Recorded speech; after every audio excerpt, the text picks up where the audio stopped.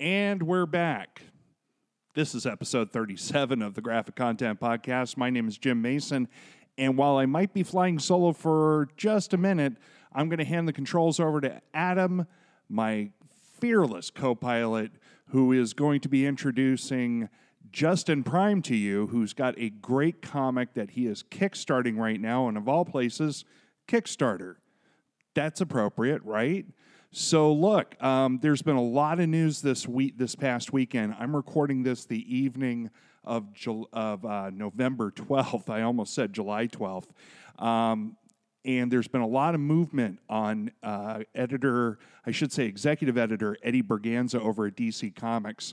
So you might be able to expect a special episode to drop this week once we know what's going on with as far as Time Warner and DC Comics' investigation into his alleged misdeeds, which have been reported for years.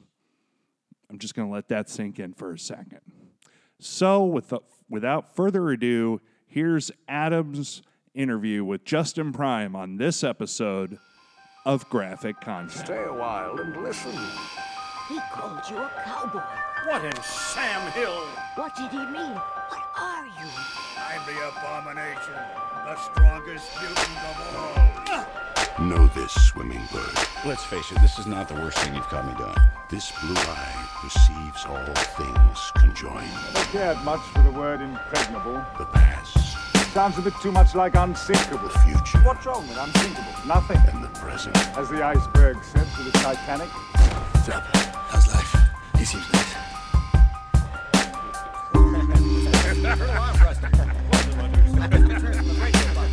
All of the equipment has been sabotaged. Circuits smashed. Of course, we still have the radios in our jet. Then what's the problem, soldier? This city's afraid of me. Colonel, please. I've seen its true face. What's going on here? Survival, Captain. Plain and simple. Open the pod bay doors, Hal. Well, so we're gonna bypass that altogether and jump straight into it, I guess. We're talking about partially my Kickstarter, and I guess whatever else comes up. I have issue 2. The Kickstarter is launching on Wednesday. That's November 1st. For my second issue of Scoldger Stories 4 Echo.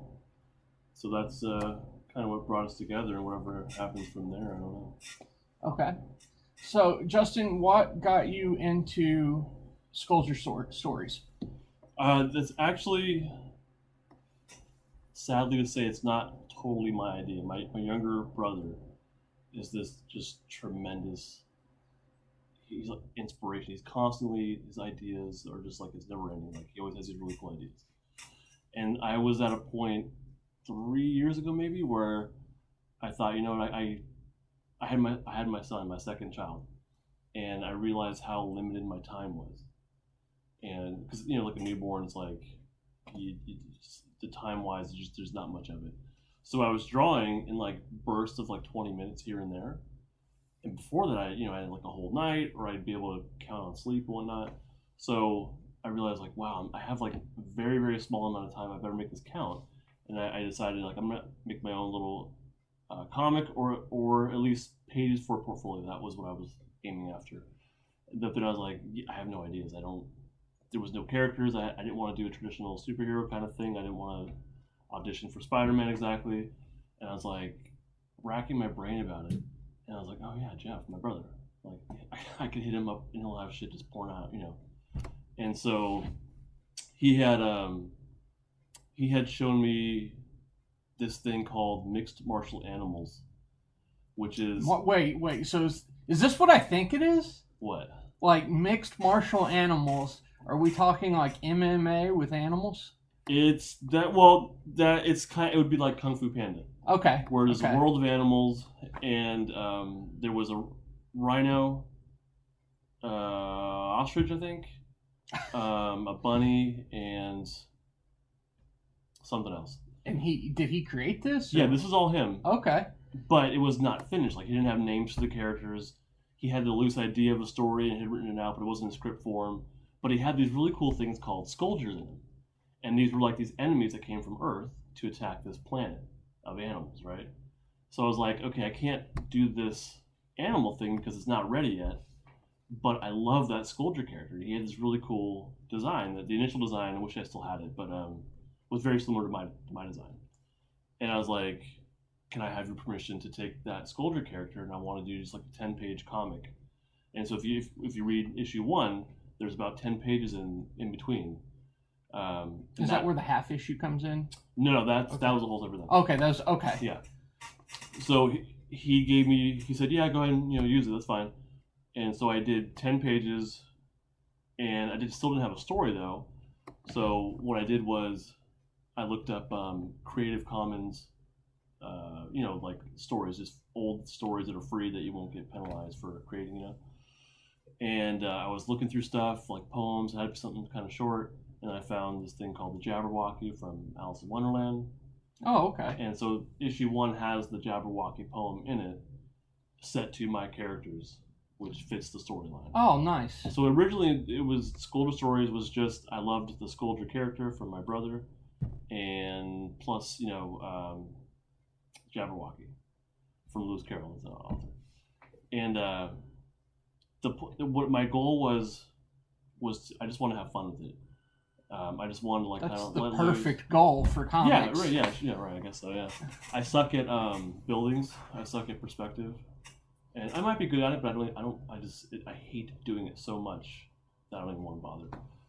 Which kind of, limits me as far as what I'll be able to accomplish as an artist probably. But I was like, I'm gonna do 10 pages of something I know I can knock out of the park.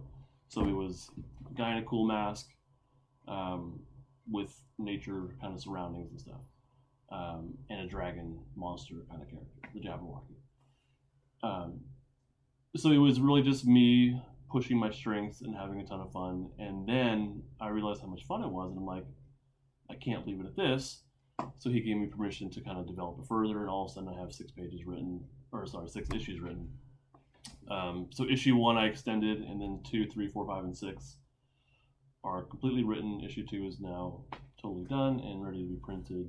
Yeah, ready to be printed. I just need the funding for it. So, what is your funding goal for The issue amount? 2? Yeah. Right now, I think I have it at 2,530, but I think I can drop it. Last time I did Kickstarter before for issue 1, and the goal was like, I want to say 2,650, something like that. And we met that plus like $500. Oh, nice. Something like that. So yeah, and it was really tight. It was Kickstarter is like very nerve-wracking. I don't know if you have an experience with it. I have too much experience with it. Do you? With buying or with running one? Running one. Oh, right on. I was a Kickstarter OG about 7-8 years ago. Oh wow. And it was a bad experience. And it wasn't at the time. It was so much the everything after was a bad experience. Oh really? Yeah. So for me, it was all the prep work, which I've been working on it for like a couple months now. I know how much work goes into it. Yeah. For a couple months, and I'm still not totally done, which sucks because now it's like crunch time. But I spread it out. I paced myself. But with Kickstarter, like the first week or so is like maybe the first few days is like that's when you really like flood. Yeah. People are buying then, and then there's like this drought. And then right at the yes. end, yeah, I know exactly what you're talking about. And people had warned me about that. Yeah. And it hit me. So at first it was like, I was right on pace, then all of a sudden it stopped, and I was like, it's not going to happen. Mm-hmm. And then the last few days, all of a sudden, people thought it was a good idea or whatever, and started backing. It's one of those things like, oh crap, this isn't going to happen unless we make it happen. Let's go make this happen. Yeah. And I definitely amped up I had kind of given up in the middle. And I was like, no, I gotta take this seriously, and really like keeping people interested throughout. It's very time consuming. The whole thing is very time consuming. Yeah. So this time around, well, it sounds like the prep, like a lot of this is in the prep work. I didn't know that going into mine. Yeah. We just went in, we had all these great ideas, and then thought, well, we'll just execute it once it's done, and that was a lot easier said than done. So it sounds like to me with the prep work, you've kind of got a lot of that nerve-wracking stuff that for me came after done ahead of time. Yeah, I think so. And then once it was completed, like everything was ready to go. Yeah, so I all the stuff like the stickers, the book, the shirt designs, everything's like ready to go. And it's sitting there like pending, there's a website called Sticker App. Everything's uploaded and ready to go. The t-shirts I'm getting through something or other, and it's ready to go. I just need the funding for it. So like everything, all that stuff after the Kickstarter's over, I feel that'll go pretty quickly. Nice. Yeah, and I've even all that stuff's planned out to make my life, as smooth as possible. It's the stuff before and the stuff during, keeping people engaged and interested. So I have some stuff planned out, like semi-planned out, like doing a sculpture design contest and seeing if people want to submit sculpture designs, and whoever wins gets, I don't know what yet, but just that's something to keep momentum and get people sharing about it and talking about it, and hopefully that'll help. I think it helped last time I did a lot of that, and it seemed to help out a lot. Yeah. I figure sneaking in a panel into issue 3 or something like that with that person's design or something, that'd be pretty cool. I can't promise that, but that can definitely happen because, I have my 6 issues written, but I have all these side issues, kind of like the half one, like you read that half issue. Yeah. There's also these half issues that I have for my main characters, but I got these half issues or these 6-page things, like I can bust those out, at least in written form, pretty quickly. So if someone does win, I could do like a short comic. That's actually not a bad idea. Thank you for that. Yeah. So I noticed in the half issue, it was all black and white. Yeah. Except for, I want to say the captions and all that was all in color, correct? Yeah, Nick's was in black, and then Penelope's in red. Yeah. That's right. And then, so is that going to be the basic structure of the issue? No. Issue 1 and issue 2 are full color. Okay. The half issues was just kind of like, I just wanted to get an extra story out there. It's like a bonus. The way I look at it, it goes into the main, like Nyx is the main character in issue 1. So in the half issue, we learn more about him and kind of why he hates ELIC, the Earth-in-Law Interplanetary Command. It's like the off-world military wing or whatever. So we learn more about him and why he detests them so much. And there's also, these give me opportunities to sprinkle in little story elements that will pop up like way later on. Okay. So I'm... The whole foreshadowing thing? There's lots of it there, and because all I do is think about this like all the time. I think about my story and how the psychic abilities work and how the weapon works and exactly what it is and all this, because I just think about it constantly. But comics take a long time to make, so I can't make them all. Well, especially when you're talking about having a small kid. Yeah. And you've already got another kid that... 8-year-old, yeah. Yeah, and so I can imagine that just being a dad it can be a full-time job in and of itself, not to mention the paying stuff, the paying job, and I know you take commissions through your Instagram and all Every that. now and then, not too often, because I want to have the most time I can for Scolders. Luckily, like, I have a career and I love my job and it pays well. So doing Scolders is, I'm not dependent on making money through art. I like to, and that's how I buy stuff like my laptop now. But I'm not dependent on it, so that's where I do have some freedom in what I choose. Okay. So I can turn away commissions, and I can say like, no, I'm going to focus just on Scolders, which is kind of what I want to do at this point. Like I used to do conventions a few times a year, and I stopped doing those entirely. Oh wow! I love conventions, but it takes away time from the family, adds a lot of stress to me, and it takes away a lot of time from working on the comic.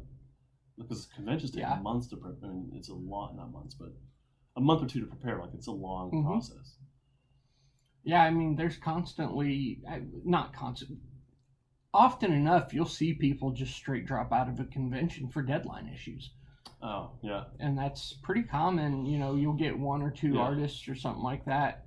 I know a couple years ago, Drew Johnson dropped out of Stockton Con because he was like, I got deadlines coming up. Really? I can't. Yeah. And so, I mean, I get it. Being an artist, it's a time-consuming thing. Yeah. And so for me, it's like, there's no deadlines. There's no one's going to, yell at me for being late with something. It's just, I really want to work on my comic. I'm having a blast.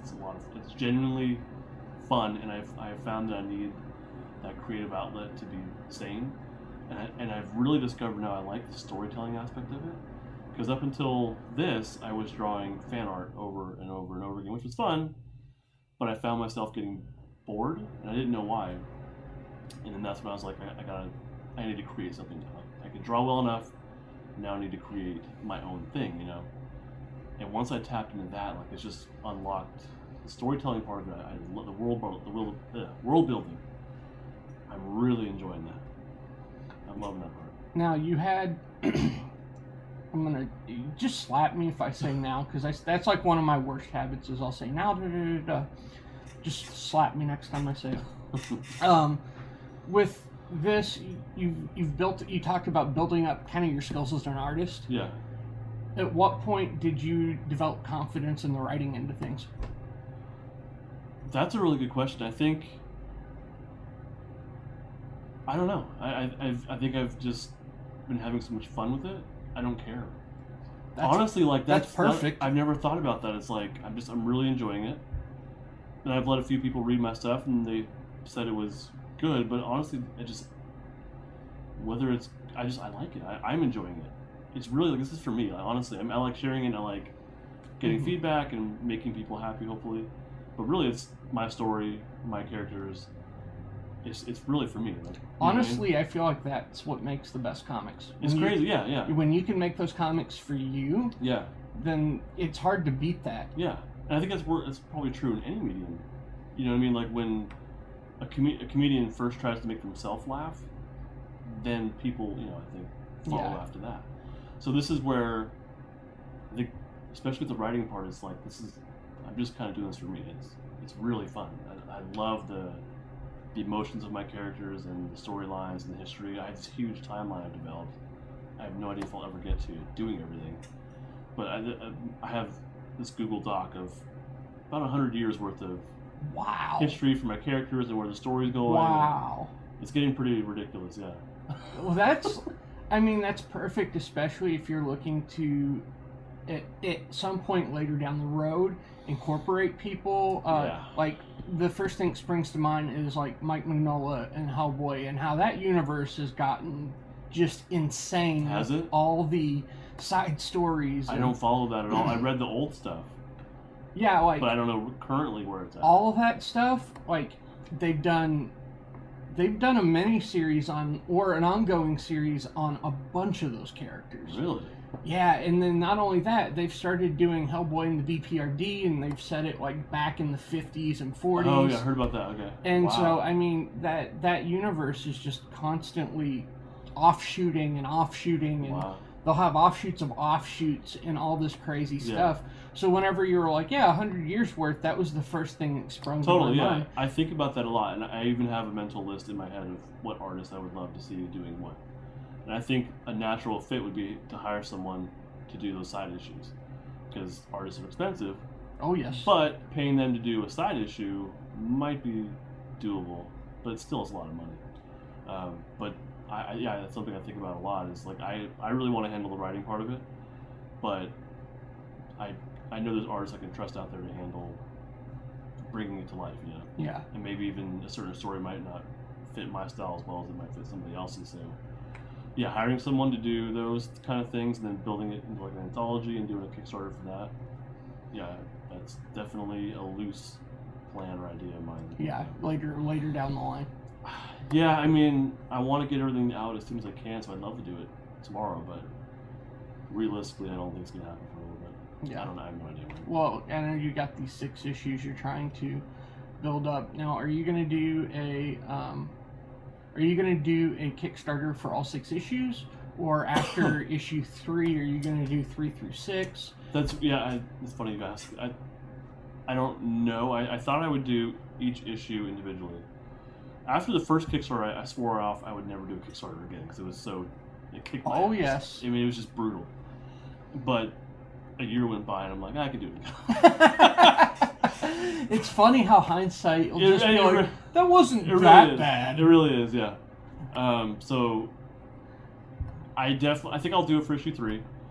But yeah, 4 through 6. So 1, 2, and 3 is where we meet the team. 4 through 6 is where we see what happens after the team gets together on 4.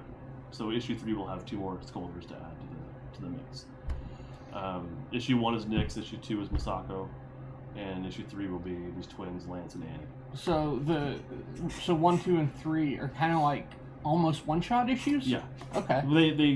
They can stand alone on their own, but I mean, obviously they're supposed to, kind of like the Avengers build-up, you know, in Wave 1 of MCU. Okay. Where it's like, you can watch Iron Man by itself, but really the benefit is it connects to the other ones, right? Yeah. So, yeah, the issues 1 through 3 you can read by themselves and get to know the character, and that's that. And then 4, 5, and 6, really that is one larger storyline that could exist on its own. So I don't know. I don't know if I want to kind of just do all those and maybe do Kickstarter for like a graphic novel size kind of thing, you know? I don't know yet. So, well, that's the nice thing about it being yours is you can, plans can change. You can shape things as they go. Yeah. Yeah, so that is something that I've thought of. I'm glad you brought that up. I'll figure it out when I get there. Yeah. I'm a process nerd, so that's a lot of, whenever I think about, it's funny because I'll read a comic and in the middle of it, I'll be like, did they do XYZ when they were making this? Yeah. And, you know, that's a lot of fun for me. But at the heart of it, you've developed these characters. Yeah. What's been the biggest inspiration behind driving those characters outside of course, the visual aspect? I don't want to get too far into this, but I'm not like a social justice kind of person. But I didn't want each character to be the same either. So I have Nyx is the bratty little white kid, basically. Masako is this, she's Japanese, older. She walks in like a shuffle, like her feet are like... So when we're talking older, we're like senior citizen? She's like 50-ish. Okay. Like 56. Almost a senior citizen. Yeah, she's getting there. And then the twins are 30-something-year-olds. They're African-American. I think they're going to be from England, somewhere around there. I want them to have like a British accent or something. So I wanted them to be from different backgrounds, you know. But really, that's just kind of visually more, I guess. Storyline-wise, I'm not sure how much that's going to add to it. But really, what drives the character is my career. I'm a therapist. I work with kids and families and parents. Doing mental health kind of stuff. Oh, okay. So I have this pool of like emotional content, and I would never take someone's story and put it in my story, but the emotional stuff of it. Well, it's almost like you can't, when you're that entrenched in something like that. Exactly. It's almost like it becomes a part of you to where you can't not. Yeah, right. And so I would never steal someone's life history, but as a therapist, you get to know people on a very deep emotional level. So that's a big part of all my characters. Now, issues 1, 2, and 3, I don't go too deep into it, but it's more of the side issues. So with Nyx in side issue, one half, we learn about him and his relationship with Penelope, and also about his relationship with his parents and being ripped away from them by the Earthen government, Earthen law, and then being ripped away from Penelope, and then at the end of it we learn that he's going to Foraco. That's not really a spoiler, who cares? And so we learned that he's being ripped away from everything and being sent off to Foraco. Okay, so Foraco is it's a planet. Okay, is it kind of like to use like a Star Wars analogy, is that kind of like the Empire? No, Foraco is a planet. Okay. There's no, his ship is named Madeline, or the AI on the ship is named Madeline. So they go off. So there's 3 planets. There's 2 Echo, 3 Echo, and 4 Echo. They're named Echo because they're very similar to Earth. It's like an echo of Earth. Okay. I don't know why there's not a 1 Echo. Well, Earth, that's the first one, and everything's an Echo after that. Yeah, so they're just sense. numbered. So 2 Echo is the mixed martial animals. That's where it takes place. Okay. It's 2 Echo. So that is still actually within the Skulldugger. Oh, nice. It is, and I would love to get to that at some point. 3 Echo is where Org comes from. He's the big purple alien guy. I don't know if you've seen him on my Instagrams or anything, but he's from 3 Echo, and he teams up with Masako in issue 2. And then 4 Echo is kind of like an elfin planet. There's all more fantasy based. That's definitely part of it, yeah. But the dominant race on 4 Echo are these elfin. I call them Agleans. These elfin, long-eared characters. Okay. And there's also the Jabberwockas on 4 Echo, this dragon type character. So a big undercurrent of my characters is that emotional content, and specifically the pain they've been through. Now that I think about it, it's not terribly happy. These characters aren't terribly happy. Nix has been torn away from a lot of loved ones, and he's just filled with spite and hate. Well, you're right what you know, and if that's kind of if that's like your career, that's what you're entrenched in. A lot of what the kids I've worked with don't have one or both of their parents, have been taken away by by CPS and put into foster care. So apparently that's bled into what I'm writing. Masako is she's a victim of abuse. I'm not going to go more into that because I want to save it for issue 1.5. But she's a victim of heavy abuse, and that's definitely a part of working in therapy. And we see that in the way that she interacts with people in issue 2. So yeah, that stuff, and I want to spend more time on it and really develop the emotional stuff. But that's a huge part of my characters and really getting to know them. You know, like hopefully people will actually feel something for, what they're reading. That's a big goal of mine. Well, yeah, I mean, anytime you're putting out a story out there, it's a weird emotional manipulation thing if you're doing it, right. Yeah, I agree. And I want people to feel sad or desperate in certain parts, and also humor, and but a goal of mine is that we're feeling something along with the characters, and that's probably a goal of any writer. Yeah. With your visual style, where did you develop that from your brother Jeff as well with a lot of it, or is he like completely different than your style? His stuff is visually, he's very, I don't want to say kiddie, but he's more kid friendly. He would do really well as a Pokemon artist. Okay. Or drawing Link. No, actually, he could kick ass at Link, but more of a simplistic, I think it's Wind Waker. Okay. That cell shaded kind of look. Okay.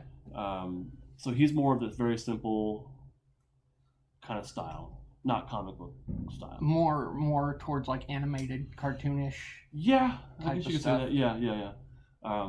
For me, more, I don't know, I guess comic book style, more contemporary, I would think. I don't know how to label it any better, but no, visually we're pretty distinct.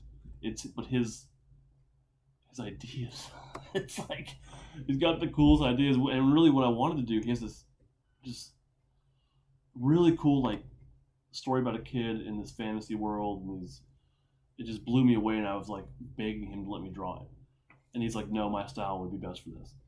And I pitched it to him, and I drew out his character, and I'm like, look, dude, I can knock this out of the park, let me do it. And he would never let me do it. Wow. And I really, really wanted to, because it would be this cool like fantasy epic, and yeah, it was all like on this other planet of like, it was all organic, which is my strength. And apparently he like pitched to other people or something like that. He was trying to find an artist. Yeah, he was trying to find an artist to do it. And he was getting submissions, and he said no one fit it the way he wanted it to look. And so I drew it. He's like, yours is the closest to what I want it to look like. But still, so I was like right there. And he's like, and he said, but no, I'm probably gonna do it on my own. Which he has. It's been years. He hasn't done it. Oh, that's the worst. I was really excited about that too. Yeah. But now I'm hooked on Scolders, so it worked out. Yeah. Yeah. So you developed quite a following on Instagram. Yeah. Has that been essential coming into this and doing the Kickstarter stuff and having that fan base? Absolutely. I don't know how I would have successfully funded issue 1 just cold. Like if I just uploaded it and hoped. I don't know if that would work, having the fan base be excited about it, look forward to it, and then especially do their fan art of my characters, which is like the coolest experience for me. But when they do that, they show their fans, obviously, their followers, their family, and their friends. So seeing them do their own Scolders or their own version of Nix for issue 1, that was huge. And then I did some sort of giveaway where if they, what the hell was it?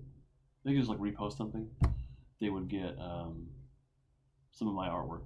And a bunch of them did that. Not a whole lot, but enough, So stuff like that really helps. And then there was people that just shared, just kind of posted that I had a Kickstarter going just for the hell of it, just because they were cool, Yeah. So like, yeah, that made a huge difference. And then there was people I had made relationships with. There's one in particular. He had met me on Instagram or conversed.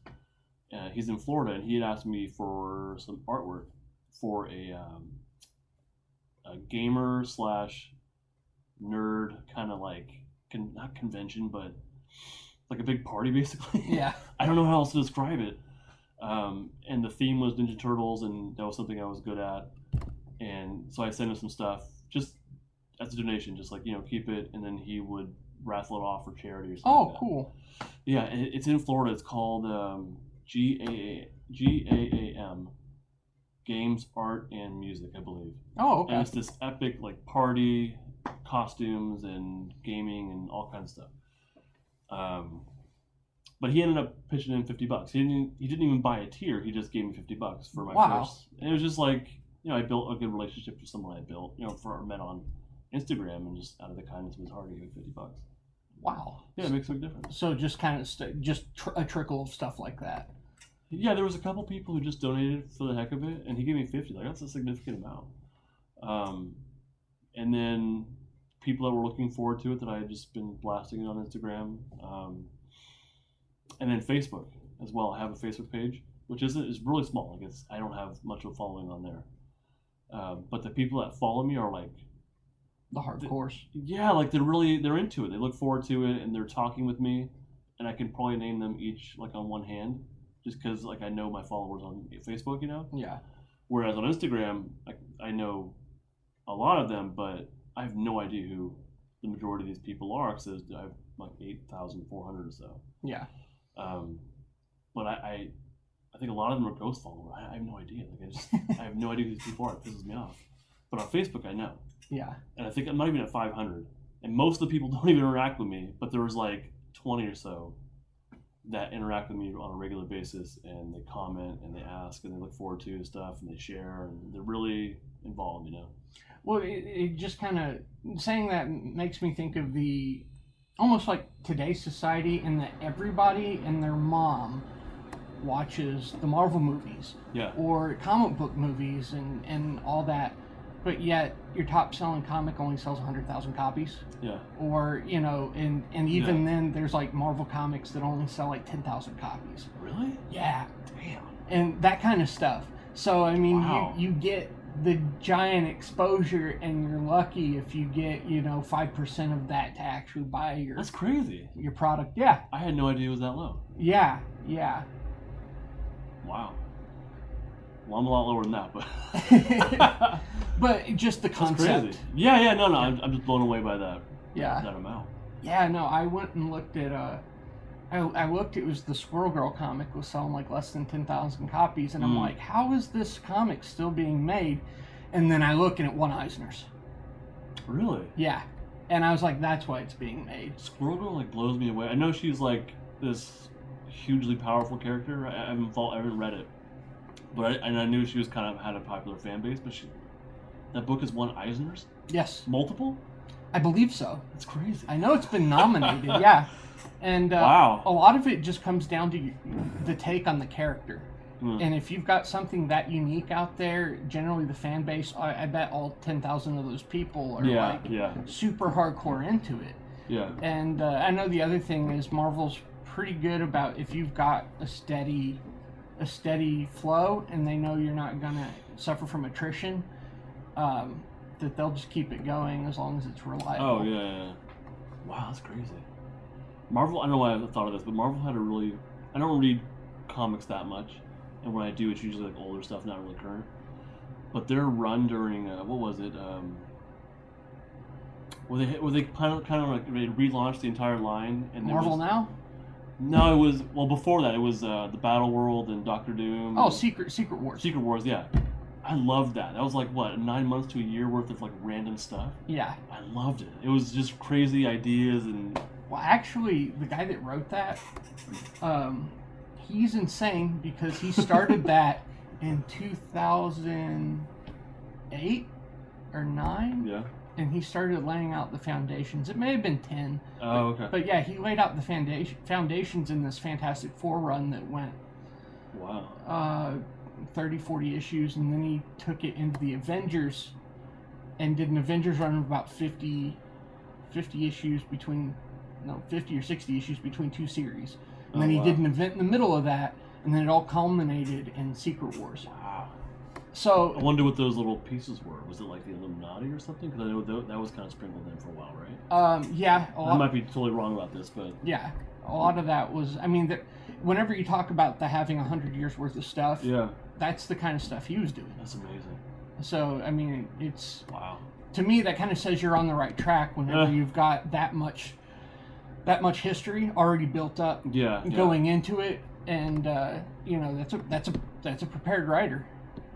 Yeah, what worries me is that I'm locking myself into an outcome. Does that makes sense? Like I want you want the path to be twisty and turny and not... like it's like I want it to end up, at this point and this point and this point. So I'm kind of filling in what happens between, and I'm worried that's not. I don't want to say organic, but like if it's too stiff, you know what I mean? Like there was at the end of issue 2, this isn't ruining anything. But Masako doesn't have any independent thoughts of her own. She quotes things, and that's like it. And at the end of issue 2, I have her saying "F you," which is totally out of her character, but I really wanted that line in. And so I knew the outcome. And I was distorting her character and the way she thinks and why she would say something like that, and I was justifying it. When ultimately it was like, I have to let go of my outcome. Because everything else I'm twisting to fit the outcome.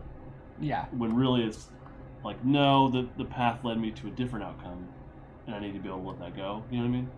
So I guess I'm worried on a larger scale. I have my outcomes, my checkpoints basically, which are pretty fixed, and I don't want to let those go. But I feel like I'm worried that maybe I'll need to if the characters take me elsewhere. Well, yeah, and that's the thing. It's yours, so technically there is no lock. Your lock is whatever you want it to be. And if you're building towards something, you've got that organic shift that can come, and you say, well, I didn't see this coming, so now I get to explore whatever it is in this side. And I think for my characters with the emotional content, the organic part of it really I have to see where the characters take me. But I really want certain things to happen. Yeah. And I get like emotionally attached to them. Like I have this vision of how the series will end, and how the next one will begin. Because I've already. That's. I mean, honestly, when I tried to write comics, that was one thing I was notorious for. Was I never had an ending. But yet, when I listened to all the other writers that I took advice from, a lot of them was the first thing. Well, I've got the ending. Now I need to figure out what the rest of it is. Oh, interesting. So I mean, it seems like you're kind of naturally falling into these. Like you have a natural inclination to the storytelling. I think so, and I hope so. I'm trying to think of like with issue 1, the original story was the Jabberwocky poem, and then I added to the front and the end of it. I kind of let it just go where it went. Yeah, and it's fun. It really is like to see.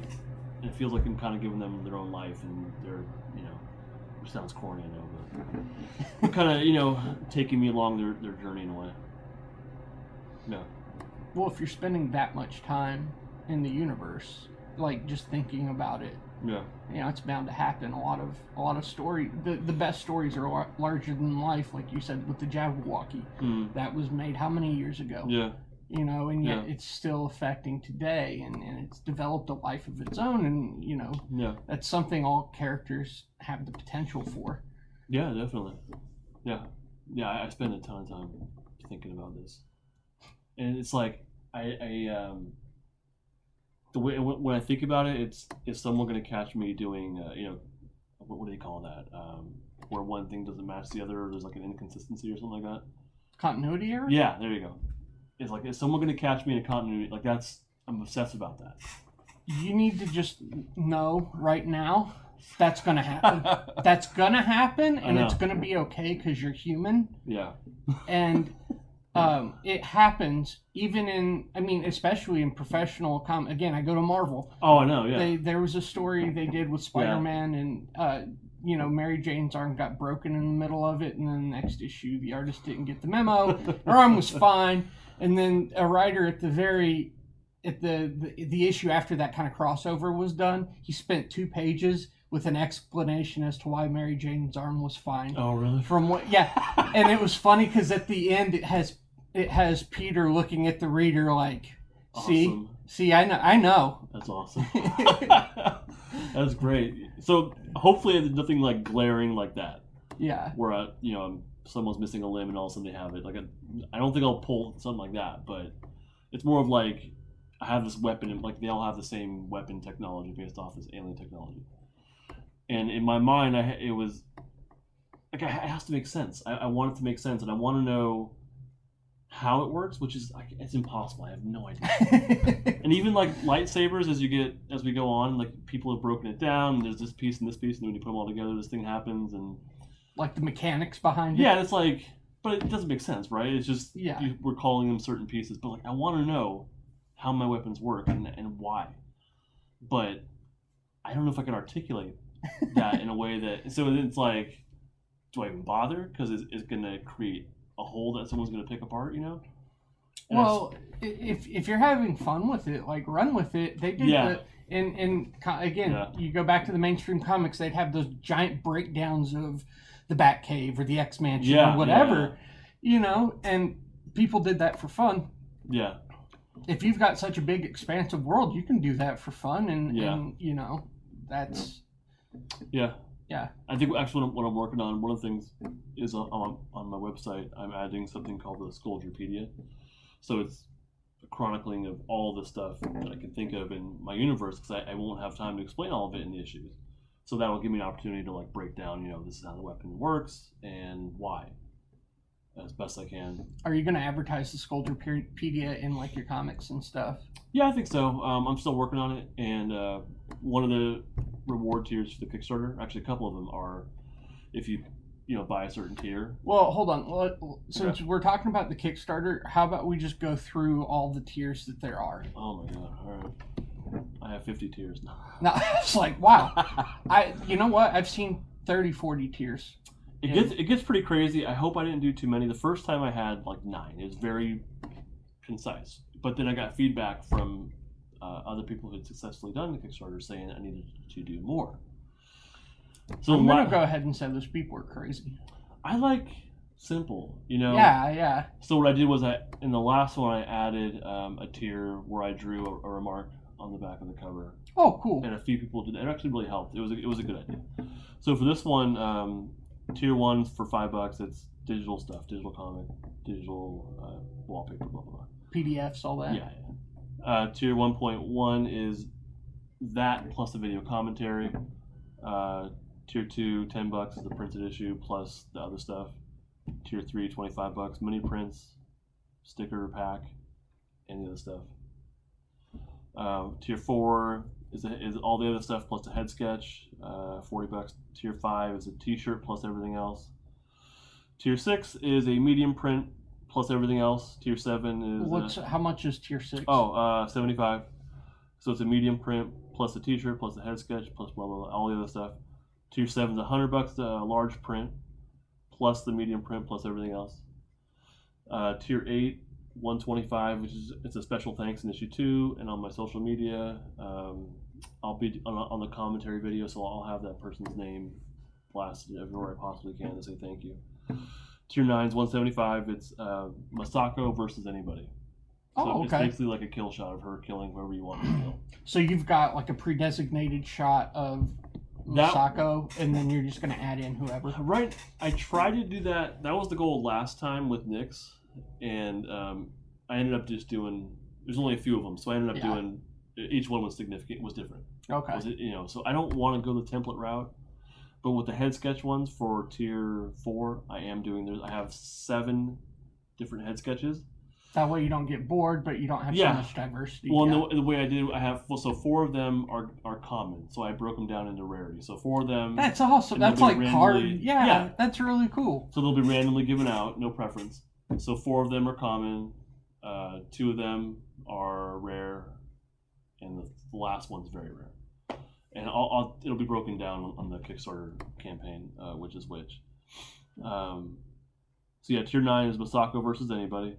And last year was Nyx versus anybody, and it was Nyx was killing who was it? Crumbopulous something or other from. I don't ever watch that show. I have no clue what you're talking about. It was that like weird alien guy. His name's Crumbopulous Max or something like that. No, whatever. And then there was like, who else was it? Nyx versus, I don't know, it was some other people. But it was fun, and it's like a kill shot, cutting their head off or whatever. 210 is 250, where you get it's a custom Iglean for issue 3. So that's the elf characters. Okay. The elf race. So you and I will decide or design a custom Iglean, how they move, what weapons they use, how they dress. So they have somewhat of a say in this character. A lot of say, yeah. And that will be entered into the Scoldropedia. Your official character will be part of canon. Obviously, it's in issue 3. I think it's pretty cool. Yeah, no, that's really neat. And they could do one that looks like them, but Igleans have different facial structures. I don't think it'll really work out. But we could do custom tattoos. So the design of it is really up to the person. And I have a couple upgrades available for that tier, like giving it a speaking role. And then printing out a poster of the page that your Iglean appears on, or nice. page is, or whatever. So tier 11, 450, which is a custom canon Scoldger. So someone can actually design their own Scoldger with me, go in the Scoldropedia, and might pop up in like a side issue or whatever. That's really actually very likely that they will pop up in another storyline. And then I have upgrades for tier 11, like you and I will create a 6-page story for your Scoldger, which I will draw in ink. Wow. And then you get to keep the original artwork. It'll be up for free on my website for people to enjoy. I won't make any money off of it, and unless it's part of an anthology, like way down the road. Yeah. So yeah, that's I think it's a pretty cool one. But yeah, the price wise it does get up there. And then tier 12 is $500, and that's all of my remaining artwork from issue 1. So it's like 16 pages of artwork plus 2 pages of colored artwork. That just sounds like a hell of a deal. $500 gets you. It's a lot. 16 pages of original artwork. Yeah, plus 2 pages of colors, wow. Plus everything in tier 1 through 9. So everything up until the Masako versus anybody. Holy crap! So that's a lot, but it's $500. That's pricey, Well, even then, if you're looking at original art online and how much people sell that for, oh yeah, you know what I mean. I'm thinking minimum $100 a page. That's you're getting. And that's my going rate. Like if I was to draw for somebody else, that's what I would ask for. And the upgrade for that would be also to purchase access to my Scoldger Stories scripts. So they have access to all the scripts I've written so far, and that I will add to this folder in Google Drive. Now, how many? That's only available to one person, I take it. Tier 12, I think I have like 3 slots available. Okay. No, actually, I'm sorry, 1 because it's the original artwork. Okay. And then tier 13 is $1,000. I call it the Scoldger package. So you get the custom Iglean, it's actually basically pretty much everything except for the artwork. Okay. So you get your 6 pages of comic that you and I will create. Your own Scoldger, your own Iglean that appears in issue 3, shirt, stickers, everything. Plus, you get like a few more issues of issue 2 or copies of issue 2, and issue 1, stickers from issue 1. It's kind of like it's just a ton of crap. Yeah. And it's $1,000. It's a lot of money, but it's a lot of stuff Well, it sounds well worth it. There's a lot of those that I'm like, okay, that person's obviously coasting on name recognition. Yeah. For whatever their crazy tier is, and while I feel like you said you have like 8,000 followers on Instagram, that's nothing to scoff at. No. So to even give away that much, even though you've built that reputation on Instagram, I feel like that's a hell of a thing. I want to, I don't want to rip people off at all. I want it to be like I got what I want, but I really want to make sure you get what you want. So hopefully, that it'll be at a price point that's enticing for people. Yeah. So it sounds like you're trying to this is an intimate experience for them as well as it is you in a different area. Yeah. If someone wants to drop down that much for a custom character, that it's going to be like you and I are going to be talking intimately about everything, like about their backstory. I want to treat our character with as much respect as I would my own that I've already written. So it's not just like a one and done, fill out the survey. It's like you're not going to be talking until we're both happy with it, you know? Yeah. So yeah, I mean, if people go that route, like they'll get a ton of my attention. Yeah. Wow. Of course, yeah, absolutely. It's the connections with people, like I love it. It's to know that I have affected someone in a positive way through my artwork is like the coolest thing. I love it. Now, I've seen you do physical art and stuff like that. Is this all going to be physical art, or are you switching to digital? Issue 2 is entirely done on that. What we're recording, the live, or the It's on the Surface Pro 4. It's done entirely. Issue 1 I had done in pencil. And then digital inks? No, actually I kept the original pencil. Oh, okay. And I colored underneath it. And it was, I was really happy with the way that it looked. But just as far as the power I have over editing digitally, like once you do a page in pencil, I don't want to redo it. Cause I'm not gonna redo it. But digitally, it's pretty easy to redo. I can't complain about that, and I don't have to worry about eraser marks and all this other stuff, you know? So I wanted Issue 2 to have a cleaner kind of look to it, but it still has that kind of rough pencil-y look to it. I use the same weird crosshatch shading style. Okay. Which was in it with the half issue as well. So it still has kind of like a hand-drawn look to it. I didn't want to go for the traditional inked look, but I think and then Issue 3 I'll do the same, but I think for 4, 5, and 6 I'll go to that more traditional kind of look to it. Yeah. So yeah, the power I have with digitally, I can't. And I can take this anywhere I go. I have this here. So when you have an idea or something like that, you can just sketch it out real quick. This seriously goes everywhere with me. I bring it to work if I'm on a break. I was going to say, lunchtime, you're just sitting there and you can doodle and all that. Yep. Or not just doodle and dick around, but like I'm actually like working on pages, or I'm writing, or like this thing is which sucks because I dropped it or ruined part of it, and I can't. Part of the screen won't work. Oh, really? Yeah. Oh, that sucks. But it's been invaluable being able to carry my entire comic book with me that I'm working on, and then be able to bust it out and work on it and tuck it away in my messenger bag and move on. You know? Yeah. Invaluable. How has being a dad influenced all this? I mean, do your kids see it and they're like, "Oh my gosh, that's super cool"? No, because it has swearing in it. Oh, okay. And killing. Okay, so you try to keep them away. So this is... Yeah, they're not allowed to read it. This is a more mature title? Yeah. I really wrestled with that too, because like if you look at the way I don't draw like large-breasted women, no overly sexual things, just because, I don't know, it just seems cheap, and I don't know. It's just not my thing. But also, I don't want my kids to see that. It's not, I don't know. But doing these stories, I wrestled with that, like how far do I want to take this? And ultimately, I decided like this is for me. Again, this is for me, and I like violence. Not committing violence, but like John Woo. Yeah. Movies. The visual of it. But it's not. Yeah. The bloody like part of it. I think it's kind of. I don't know.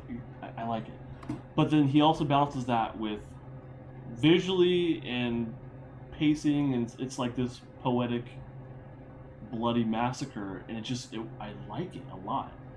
So John Woo is a huge, like, once I saw his work when I was younger, I was like, holy shit, you can do this?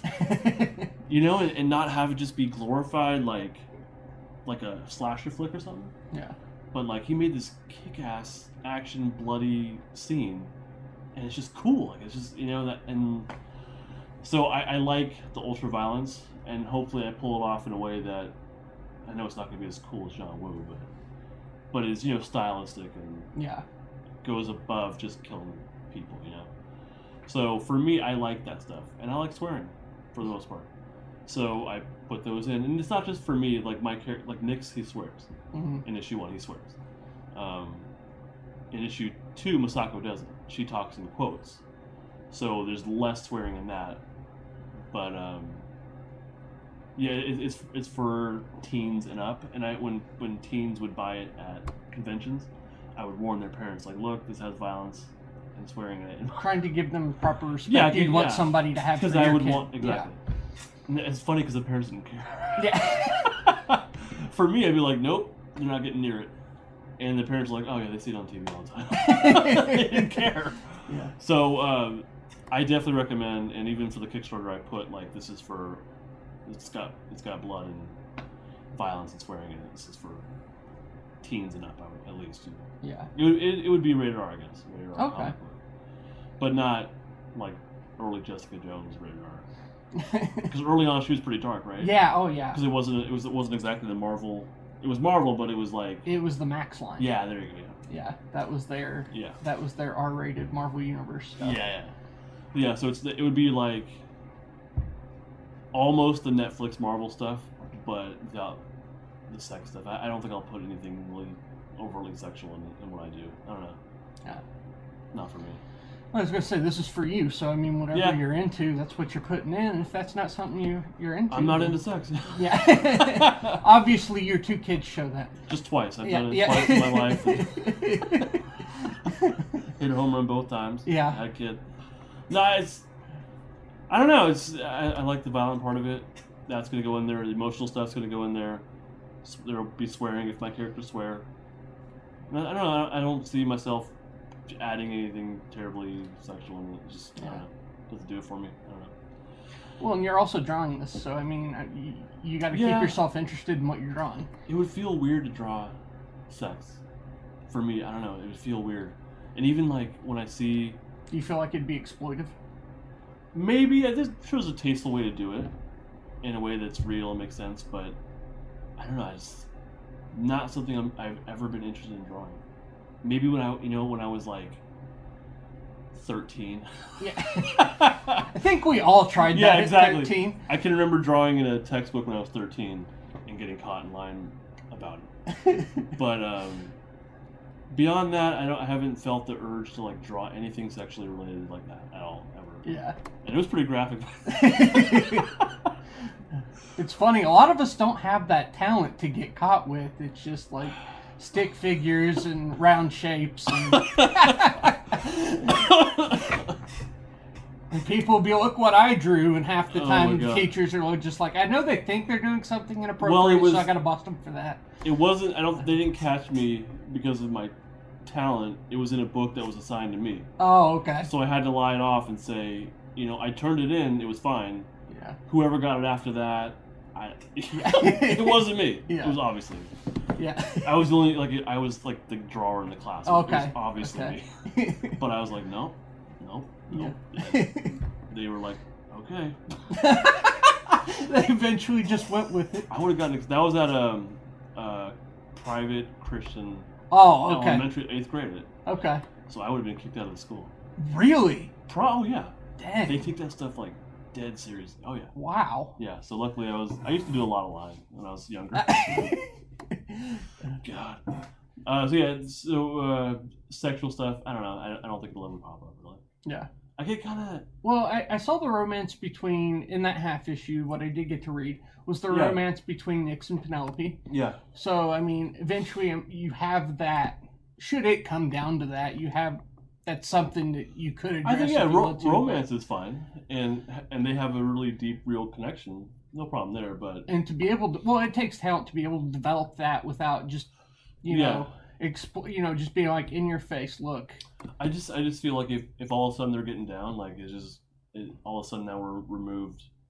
It just feels like we're too removed from the emotional aspects. Yeah, and the actual story I'm trying to tell. Just like sex scenes work, in action or horror movies, it's fine. We don't mind them, but really they kind of take us away from. I guess they could add to it, but even then they're used as a device. They're not. Yeah, it's not anything important. Yeah. In so a lot of those movies. Yeah, like what's important between Nyx and Penelope is not their body parts. It's really honestly what intrigues me the most is they have this very deep psychic connection. So it's not just like they're into each other. There's something about the two. Like of them. Scott Summers, Jean Grey. Yeah, I guess so. Yeah. So whatever connects them is like there's something deeply ingrained in both of them that it's just like it just. I think in the issue they both use the word fireworks, I believe. Like there's something about them that is like deeply ingrained that they just like click.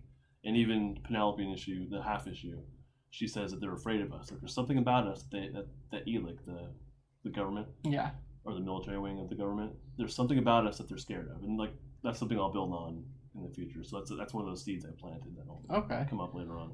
Do you have, since issue 1's Kickstarter's complete, do you have any more print copies that people can buy? I have a few left. For each of those tiers, I have, well, for the first like 5 or 6 tiers, I have an upgrade for them, which is to have issue 1 come along with the rest of the tier. So that's why it looks like I have a lot of tiers, is because each tier has like an upgrade to it. Okay. And the upgrade for a chunk of them is to have issue 1, which I'm not going to print anymore. Both issue 1 and issue 2, and all pretty much everything I do, I'm not going to do multiple print runs of it. Okay, so it's 1, and if you don't get it, you miss it. Yeah, and that's more for me because I don't want to keep. I suck at selling these things. I suck. I don't know how to sell them. What? I can sell my print work really like at conventions. How do you not? But you said this is what you think about all day. How do you not know how to sell? The creating of it, yeah. Yeah. And the drawing and the storytelling. That's all. I mean, that's really all I want out of this. Okay. And then to show it to people. I want to show it to people because I like getting the feedback and stuff. And you'd think that excitement would just bleed over into people saying like, into people being like, oh, this is his passion project. Let's go. There's that element of it, but like online, there's that element of it. But at a convention, people don't necessarily know. They don't follow me, you know. They walk along the aisle and they see my work. Okay. And I get a lot of attention at conventions. I think I have quality work, but they're not going to then say, well, do you have a comic that you can do? Like that hasn't actually happened, but it's different because the people online, I think they'll want the next thing that I have, you know. But the people at a convention, it's I don't know, it just doesn't work that way, like at all. Do you think if you had a graphic novel, it'd be different? Maybe, yeah, a complete story, yeah.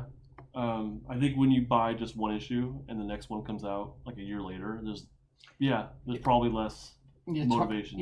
It's hard to keep up with that kind of stuff. That's a good point, yeah. But the people online, they see me working on issue 2, even though it's not out yet.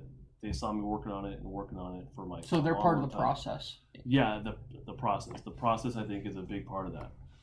And so they're seeing that development, and then they're seeing like now it's available. Now the Kickstarter's coming. So yeah, I think that's probably why it's different. That makes sense. Do you have it up for digital, like Comixology? Do you have it over there? I looked into that. I haven't pursued that. I would like to do something like that. And what I really want to do is have it published. And there's been a few small publishers that have been, actually one moderate-sized publisher that has shown a lot of interest in what I do. What do you mean by having it, like, to where you just don't have to put the money up front to do that? Okay. Where I make it, and then they print it, and I'm done with it. Like, that's really what I want. I don't want to peddle these things. Okay. I want to draw it and move on. So if it's reprinted, it's not going to be you. It's going to be another publisher. Yeah. Okay. It's probably a different cover and everything. Okay. So I'm only going to print this once. If I ever do get it published, they might want to, or do it as part of an anthology. I would reprint it as part of an anthology. But I'm not going to like sell out of issue 2 and say, okay, let's do another print run. Like once it's done, it's done. I've moved on. So yeah, I would love to get it published. And there's, like I said, there's been some interest in that, but the issue that I have is that I don't produce it fast enough. Yeah. They want 2 issues a year for like an independent small comic, creator. 2 issues a year is kind of standard, and I can't commit to 2 issues a year, unfortunately. Yeah. Well, but now that I'm not doing conventions or print work as much, I might get closer to that. If I stopped doing Kickstarter, that would add a lot more time, because I finished issue 2 a long time ago, and then it's like, okay, prep for Kickstarter at least a month, do Kickstarter a month, and then fulfill the rewards a month or 2. And I'm not working on issue 3 really at all. Okay. In between then. That takes away all your time from the creating aspect. Exactly. So if I stopped doing Kickstarter, or had hired someone to do it for me, which I'd be open to, that's like 4 months, 3 or 4 months, where I could put solid work into issue 3. So and by then, probably have it done. Yeah, I mean, realistically, if I were to really match it, 4 months is a lot of time. Yeah. To really dedicate yourself, it could be doable. Yeah. you're doing everything, aren't you? From Yeah. lettering to coloring to, all that stuff. Yeah. As to where most comics, they have a different person for each job. Yeah. So being a one-man crew is obviously going to be time-consuming. It is, yeah. But I refuse to give up any of it. I can't. I don't know. People have offered to draw a variant cover or the cover, and I'm like, in my head, I'm like, okay, cool. But really, it's like, no, you're not touching it. This is mine. It's like, it's my thing. Yeah. I put a ton of thought and time and planning and execution into it. I don't want to give up any piece of it. I like having complete control over it. And I'm kind of a controlling person anyways. But in this world, this is my world. I'm building. All of this is mine, And I don't want to share it. I want you to read it. Yeah. But no, everything's going to look and read and feel and have my pace. I want to have control over every single aspect of this. Is that going to make it difficult on the later tiers? What do you mean? Well, you said you had the $500 tier and the $1,000 tier where you're helping make character. Oh, yeah. Is that creative? This is probably an awful question to ask when we're trying to promote this. But as I said, I'm a process nerd, so and I understand the ownership and the control issue of it. Do you think that's going to be like a welcome challenge to try to kind of let that go into somebody else? That is an anxiety I already feel. Okay. Because if someone does go that route, ultimately I need to have control over it, but you paid a lot of money and I want to respect that. So I'm willing to give and take. I have to be, because it's no longer my thing. Exactly. You're hugely a part of this because it's your ideas as well as mine and your money. So I have to respect that. And that almost kind of has to take priority. I'm not going to do something like, I want to have 6 pages of people fucking each other. No, I'm not going to do that. Yeah. But 6 pages of lots of killing with their character, we could do that. If he wants it to be, or he or she wants it, I'm pretty much, I can work with probably anything, unless I'm morally or ethically uncomfortable with it. I wouldn't do that. Okay. And I think I probably have clear lines as to what I would cut it off at. I can't imagine someone would pay $1,000 for something like that. I can't imagine, if you're spending that much money, you're into what I'm creating, and you want to be a part of it. So even though I do have some anxiety about that, I don't doubt it would work out. Okay. I would make it work out. So you think that if somebody's going to put that much of a commitment in, they're going to be somewhat, at least, on the same wavelength as you? I would assume so, yeah. Yeah. And if we're way off, I have no problem giving them the money back and saying this is not going to work out.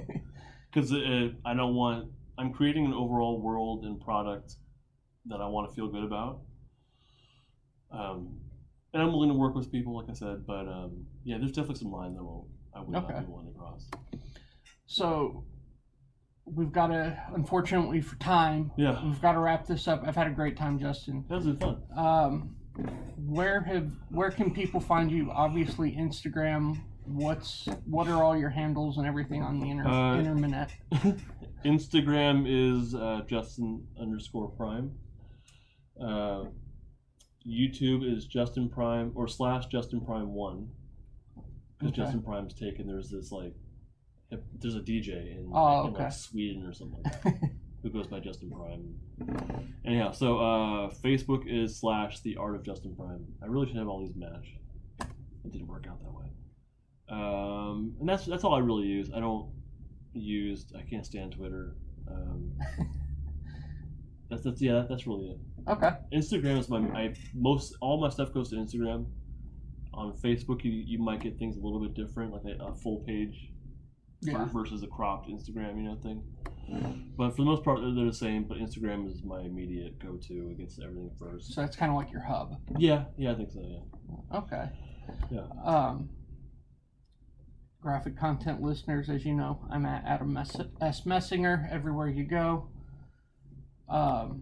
Twitter, Instagram, all that good stuff. You can hit up the show for anything whatsoever at Graphic Podcast on Twitter.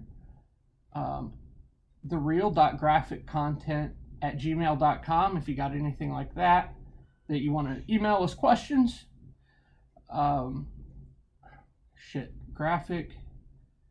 See, I should know this, and this is where I don't.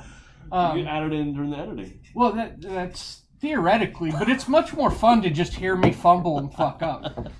I run the Instagram, and I can't tell you what the Instagram is right now. It's completely out of my brain. I've got to look it up. I can look it up, man. I've got it right here. You got it, okay. But yeah, my brain is just like... I thought it was like graphic content podcast. It's graphiccontent.podcast. Yeah, that's a little tricky there. Yeah, see all the dots and everything. And this is like the third time I've recorded and just been like it gets to that time and I'm just like, I think I should probably have it written out. Are all your handles different? I wasn't able to listen to yeah. I tuned out, sorry. Yeah, they're a little bit different. As I said, like this one's the Instagram's graphiccontent.podcast. The Gmail is thereal.graphiccontent@gmail.com. And then Facebook, Facebook is /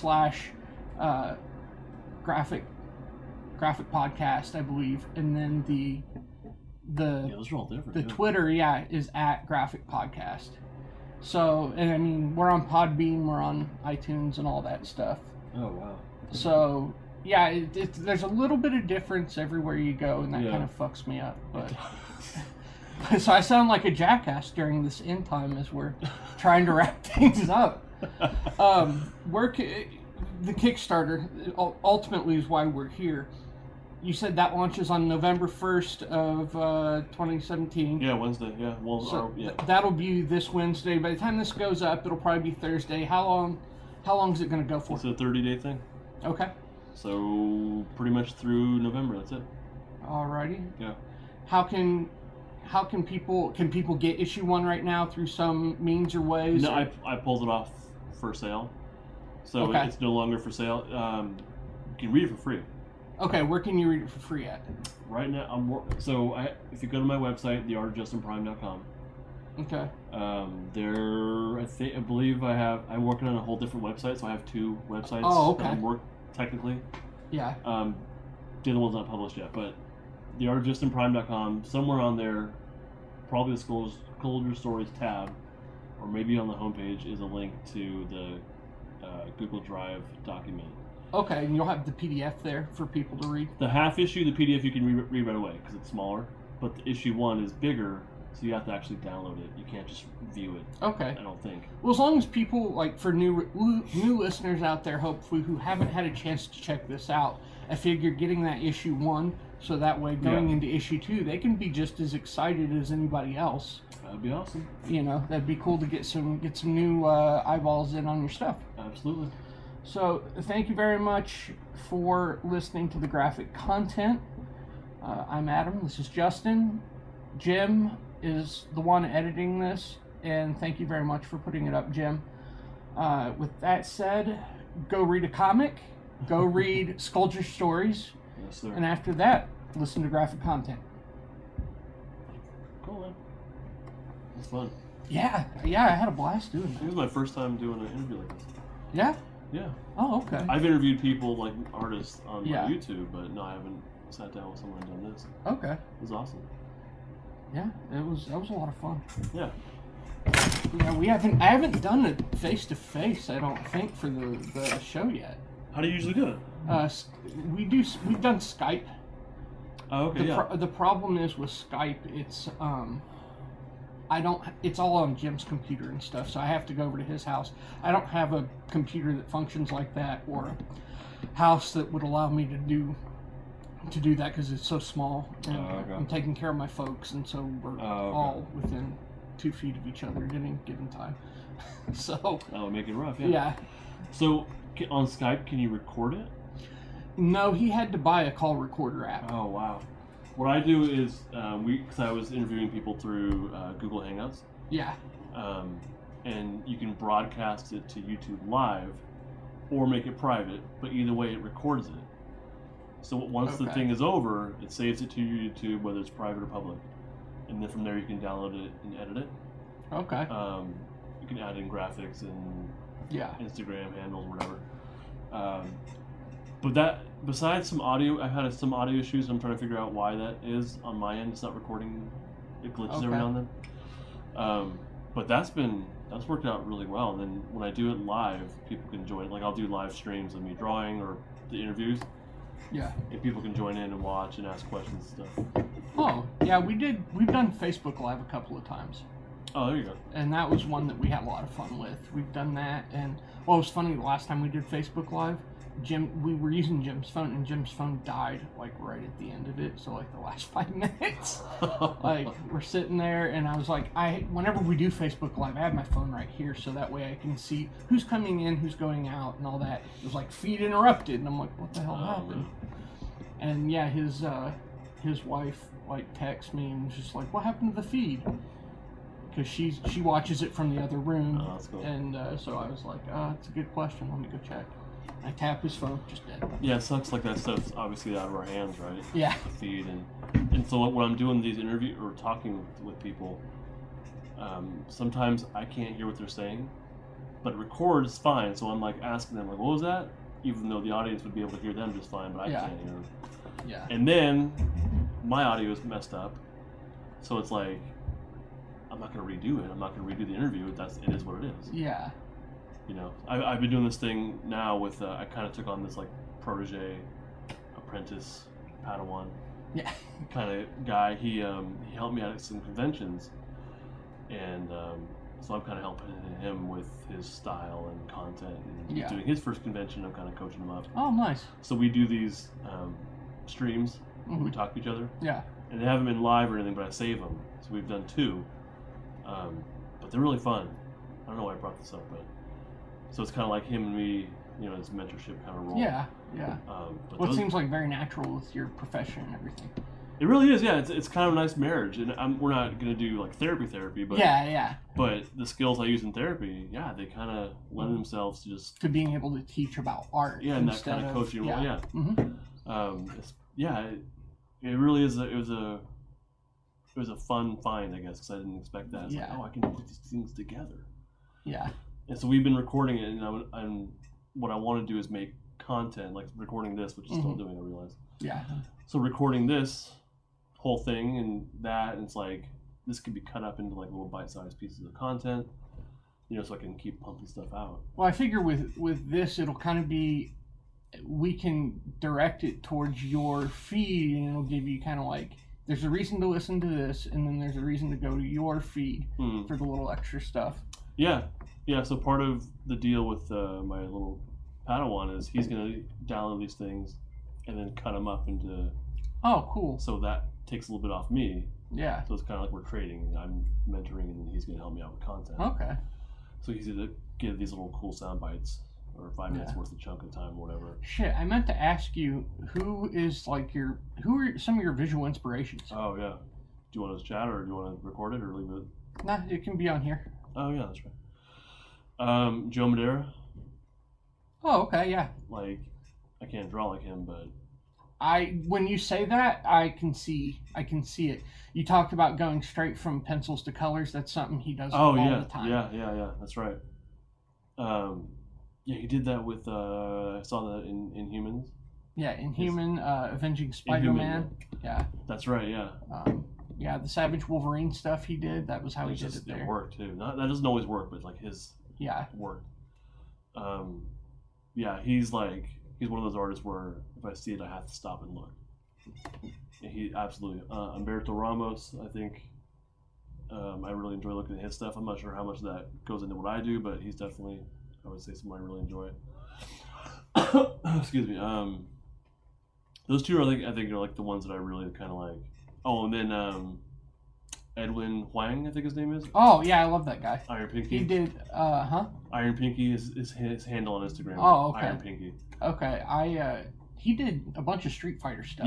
Yeah. And I love those Street Fighter comics. I need to read those. They're so good, dude. Yeah. And here's the thing: is they're not. I hate to say it like this because it sounds derogatory, but I don't mean it. It's empty action.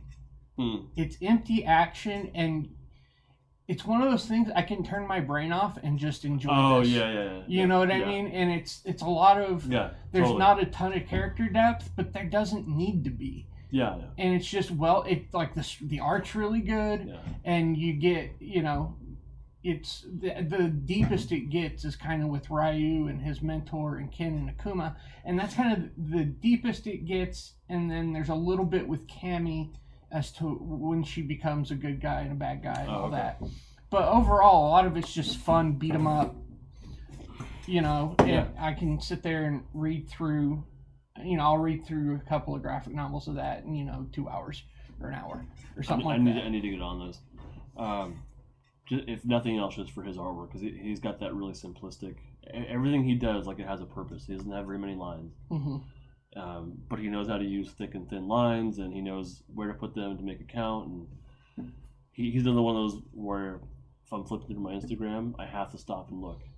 Like, I'm really compelled by his work, and then Umberto, and especially with Madeira, the energy he puts into his stuff.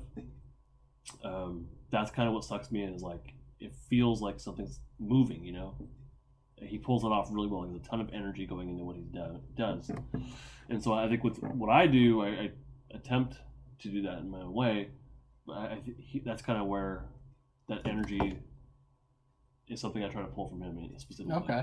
Yeah. Ed McGuinness, is that another guy that... I really enjoy his. I was going to say, whenever you talked about Madria and Umberto Ramos and those guys, and like I was just like, oh well, McGuinness is another action guy that seems to kind of fit in that. Yeah, same thing when I see him in my feed, I gotta stop and look. Yeah, totally. Yeah. Who else? There's a couple other ones, but those are some big ones that come to my mind. Yeah. Yeah. Do you have anybody writing wise that's that you've kind of taken notion from? I don't think so, but the stuff I've read of Bendis, Brian Michael Bendis, I do enjoy. Like, I finished reading, I think he did all the Ultimate Spider-Man, right? Oh yeah. And the Miles Morales stuff. Oh yeah. He's still writing all that shit. You know what I was blown away by? The Miles Morales seemed like another kind of social justice warrior, or social justice kind of attempt to fill a white role with like a non-white character. Right? That's kind of what on the surface, it looks like that's what's happening, and it's like the same story where he gets bitten by the spider and everything, and his uncle dies, but it works. Like, I don't know why it is, but like the way he wrote that is like, it really works. Well, for me, I never look at those characters as like social justice. I mean, to me, I feel like we need the diversity. Yeah. And I feel like we need more, whether it's somebody behind the computer or on the page. Sure. We need more voices, and I've heard a lot of the best person to do it should get the job, and I'm like, you don't always, that still comes down to taste. It's still subjective. Sure. Yeah, true. And to hear everybody's points of view. And I feel like for Bendis to do Miles Morales, he's added a lot of that. It's almost like you have Peter Parker and you've got the elements that make him, and I feel like it's a different recipe for a very similar lasagna and spaghetti. Yeah. That's kind of how I, But like, I'm blown away that like it's such a compelling character. But but it really is kind of a recycling of everything. Mm-hmm. Oh, his humor and everything. Yeah. Yeah, but it works. Like, what? How did he pull that off? The other thing how did he like retell the same story? He has his parents, and that's a completely different thing. But than spoiler alert though, like the mom dies. Yeah. His uncle died, but the dad. Well, his uncle, that was crazy. Yeah, that was a crazy story. It worked. It was really it worked. But that blew me away about. I think I generally enjoy. I don't think I've read anything by him I didn't like. By Bendis, Yeah. But the Ultimate Spider-Man, what blew me away is like, I'm actually enjoying this, and all he's doing is like it seemed like blatantly kind of retelling the Peter Parker story, but it really like worked, and I was blown away by that. I don't know how he did it. Yeah. It just seemed like he remixed it, and kicked ass at it. Oh yeah, that's some of my favorite stuff of his. What got me into comics was Ultimate Marvel Team Up. Really? Did you ever read that? I don't think so. It's an extension of his Spider-Man stuff because it's basically Spider-Man teams up with whoever. Oh yeah. And honestly, a lot of it's not that good. because this was it was the third Ultimate book that they'd ever put out. And it dealt with a lot of characters that had not been dealt with in that universe. And there's some of those stories that are just blatantly out of continuity because it doesn't make any sense. And nobody had figured out how those characters fit into the rest of the universe. But there's some of those that are really good. And he works with like a different artist on each story. My first one was this guy Matt Wagner drew it, and Bendis wrote it, and it was Spider-Man and Wolverine. And I got that from Marvel, and then it was off to the races from there. And I wrote them in for a school project. They sent me that back in a letter, and I was just like, "This is it." And so, that's cool. So I picked up Ultimate Spider-Man. By the time I came in, I think they were on issue 8 or something like that, and I was in middle school, so I couldn't go back, and I couldn't afford the back issues because they were so expensive. For Ultimate Spider-Man? Yeah. Wow. I think even at that point, issue 1 was like $100. For the Miles Morales Ultimate Spider-Man? No, for the Peter Parker Ultimate Spider-Man. That was really good too. There was a little bit too much of I like, I don't know if you ever heard of McFarlane's quote when he did the Spider-Man, he wanted it to be more spider and less man. Oh, okay. Whereas previously, like in Amazing, it was more man and less spider. So he really wanted the hero. Yeah. And Bendis, during the Ultimate Spider-Man run, there was a lot of relationship stuff. There was a lot of Mary Jane off and on between. Like that kind of bothered me, but overall, really solid, really fun storytelling. Yeah. Even the way that they introduced Venom, not as an alien, but something his dad worked on, and it worked. Like, it was everything just clicked. It was I guess they have the benefit of decades worth of storytelling, but he made it work. It was really well. Yeah, the only thing I didn't like was the end, like the death of Ultimate Spider-Man. I didn't like how they used Green Goblin and like the whole Sinister Six thing and Doc Ock just why not? I didn't like. It has to be epic. I mean, it seemed to go against character. That was kind of my problem. Whose character? For Doc Ock especially. Because he was kind of subservient. There was that, and then he does like a hero turn in it. I don't remember it. And maybe I'm not remembering. And then Green Goblin kills him, and I'm like, this is the guy. Yeah. To me, I felt like Doc Ock was more of his Magneto than Green Goblin even was. Like as a main villain? Yeah. That was because I felt like Doc Ock, while Green Goblin was way more psychological, I feel like Doc Ock was the pure, like, fuck this kid. I hate him. I can see that. I think... Especially, like, my favorite story in that whole thing was the Hollywood story arc where they're making the movie and Doc Ock kidnaps him and is just super pissed it's a kid. Oh, yeah. That's and he, like, rips out his teeth and stuff. He did a really good job with Doc Ock in that, you're right. Yeah. So that was kind of a bummer for me. And the other thing I didn't like that I was bummed about was they brought back Peter Parker. Yeah, what the hell I was that like, you should not have done that. Well, I don't understand what that was. Like, why that happened. I think that was an edict. Did they ever explain how he came back? Oh, like they said he couldn't die or something, right? They said it was like he didn't die or some crap like that. They didn't. And Nick Fury tried to save him because he had that whole relationship with Nick Fury. Okay, I think they were trying to give him and Mary Jane a happy ending. I haven't read any of the other Ultimate stuff at all, and I really want to. But for Ultimate Spider-Man, within that storyline, all they had written in was that he couldn't die. They didn't really explain how he survived. It was him and Green Goblin. All it said was they just couldn't die. And it had something to do with... the Oz formula? Yeah. Okay. But they didn't really go into why or how or... Yeah. So, but if you reread, if you go back and look in those later issues, all they really flirt with is just, we can't die. Yeah. And then that they kind of alluded to Peter Parker in that way, but within that storyline, they didn't really go further into it. Yeah, it was just like, he's back. I felt kind of ripped off. I mean... Yeah. It cheapened a lot of it, and it cheapened a lot of... Well, the fact that he came back... Yeah. And, like, in the Ultimate... I don't like... I feel like when someone dies, it has to count. And Harry Osborn. That was a great story. the Hobgoblin Yeah. thing where he fights his dad. Yeah. That was a great That was, story. yeah, And he died. And He didn't come back, right? He never came back. But they shouldn't. Yeah. I mean, I know that it's a business, so they have to bring him back to sell I more think books at and that everything. time they had Amazing Spider-Man 2 coming out. I want to say it was movie correlated, and Mm. so they were trying to get like the tiny because that series didn't sell huge, especially by the time they relaunched it, the Miles Morales The Ultimate Spider-Man series. It didn't sell huge, so I think they were trying to get a movie boost from it. But I don't. I would have liked to have seen Miles Morales in the MCU.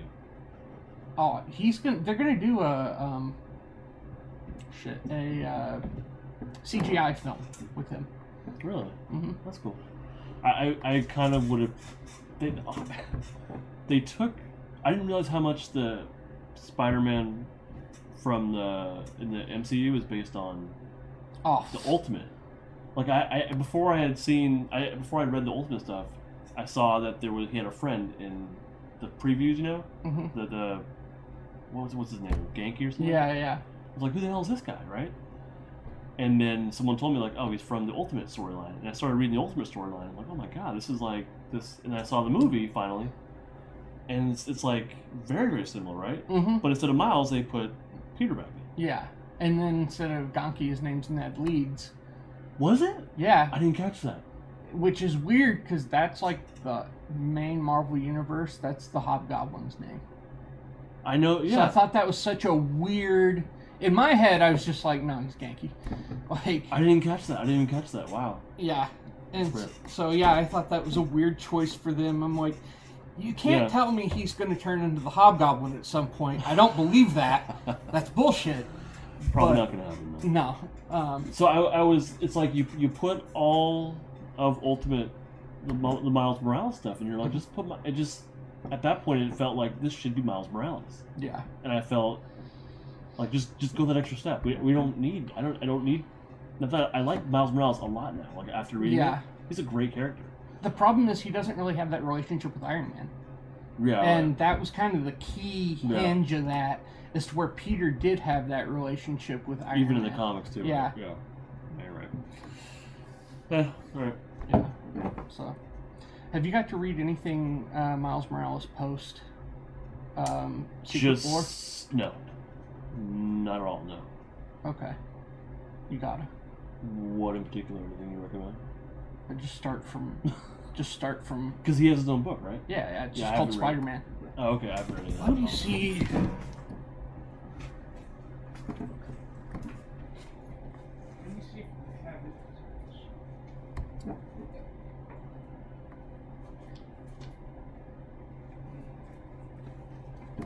Here we go. This is on the shop. Oh, for real, dude? Yeah. That's crazy. Thank you so much. Yeah. I will definitely be reading this. Yeah, it's pretty good so far. And they're doing Spider-Man 2 right now. Did you read either of the Spider-Man series? Or the first What do you mean? Spider-Man? It was where when the Ultimate Universe was still a thing, Miles popped over and met Peter. Into the 616 timeline? Yeah. I might have read that. I'm not sure. It was all about Mysterio. Mysterio had figured out how to cross universes, and it turned out the Mysterio in the Ultimate U was the same Mysterio in the regular Marvel U. That's cool. Yeah. That was great. So whenever they go after him and he was a dead robot body, it was because he was being operated by Mysterio on the 616. Yeah. That's great. No, I haven't read that at all. Okay. Yeah, that's it. Right. I read not a whole lot. Usually, I have this issue where I fall asleep when I read. Mm-hmm. So I like to read comics and fall asleep when I actually want to go to sleep. Yeah. But right now I've been reading what the hell is it called? Divinity. Oh, I need to get into that. It's cool. The first one was great. It's only a few issues, and then Divinity. I'm on Divinity 2, which is also really cool. Okay. But I'm not familiar with the Valiant universe at all. The thing you need to check out is just a book called The Valiant. Okay. And it's their big event book. That was a recent thing? Or no? 3 years ago, something like that. I think it was 2014. And Paulo Rivera draws it. And it's fantastic. Like, right. Jeff Lemire wrote it, and so did Matt Kent. Like, they co-wrote it. And to me, that gave me all the building blocks I felt like I needed to go into that universe. Oh, okay, cool. And after that, I went into Bloodshot, and then I got into Ninjak because Lemire wrote Ninjak, and then Matt Kent wrote, Lemire wrote Bloodshot, Matt Kent wrote Ninjak. Okay. And they were both really, really well done. I'm enjoying Divinity. It's really cool. Yeah. I mean, just from knowing nothing about the universe, it's just a cool storyline. The artwork's nice. The writing's really good. I'm loving it. So I definitely like to springboard into some other Valiant stuff. Yeah, the guy that wrote that, he co-wrote the Valiant. So right on. Divinity, I haven't got to check out. It was one of those things I was probably gonna wait until they finished with it, because right now they're doing 3, or they just finished 3. Oh, is this all going on? Yeah. Oh, wow. It's called Divinity Stalinverse. So I don't know. Okay. I don't know how that flows into everything, but yeah. No idea. So. Right on, dude. This has been fun. Yes. Thank you very much. Thank you. All right, so I want to thank you again for the interview, Justin Prime, on behalf of my partner, Adam Messinger. Again, Justin Prime's comic for Echo, Skulldugger Stories #2, is available on Kickstarter right now, and he's got lots of sample pages up there. It looks phenomenal. I just finished looking at it. It's fantastic. I also want to say that Adam and Justin unfortunately didn't have the best situation to record an interview in. Obviously, you got a lot of background noise in and whatnot. It's kind of one of those things. I hope that you stayed through the interview to this piece. It's not what we usually do on this show, but that's where we're at. So let me pimp the socials. Adam S. Messinger, @Adam S. Messinger on all your social media platforms of choice, whether it be Facebook, Twitter, Instagram, and even the young man has Snapchat. If you want to get a hold of me, you can get a hold of me at Facebook, facebook.com/Jim Mason, at Twitter, on my Twitter, at Jimmers with 3 M's, or on Instagram, at Jimmers with 5 M's. The show is also on all the socials, at Graphic Podcast on Twitter, at graphiccontent.podcast on Instagram, or our email feed, thereal.graphiccontent@gmail.com. And if you are a creator, please send us PDFs. JPEGs are just terrible to download. Send us PDFs of your work, and like Justin, we would love to have you on the show, and I think we can even promise to work out the noise issues on that. Those poor guys just didn't stand a chance on that one, did they? You can also see updates about the show, as well as various thoughts about what's going on in the comics industry, in and around pop culture in general, on our official page, which is hosted also on Facebook. It's facebook.com/graphic podcast. So thank you again for listening to this great interview. If you want to get into some great creator-owned comics, I cannot recommend Skulldugger Stories enough. This was supposed to go up a lot sooner, but unfortunately, a lot of timing and technical issues got in the way, which prevented us from getting this up there. But there's still 18 days to go with this Kickstarter, so I heartily endorse this one and hope you guys go out there and back it. I know I will. So for Adam, I'm going to say go read a comic, and I'm going to say after you read that comic, come back here and listen to Graphic Content.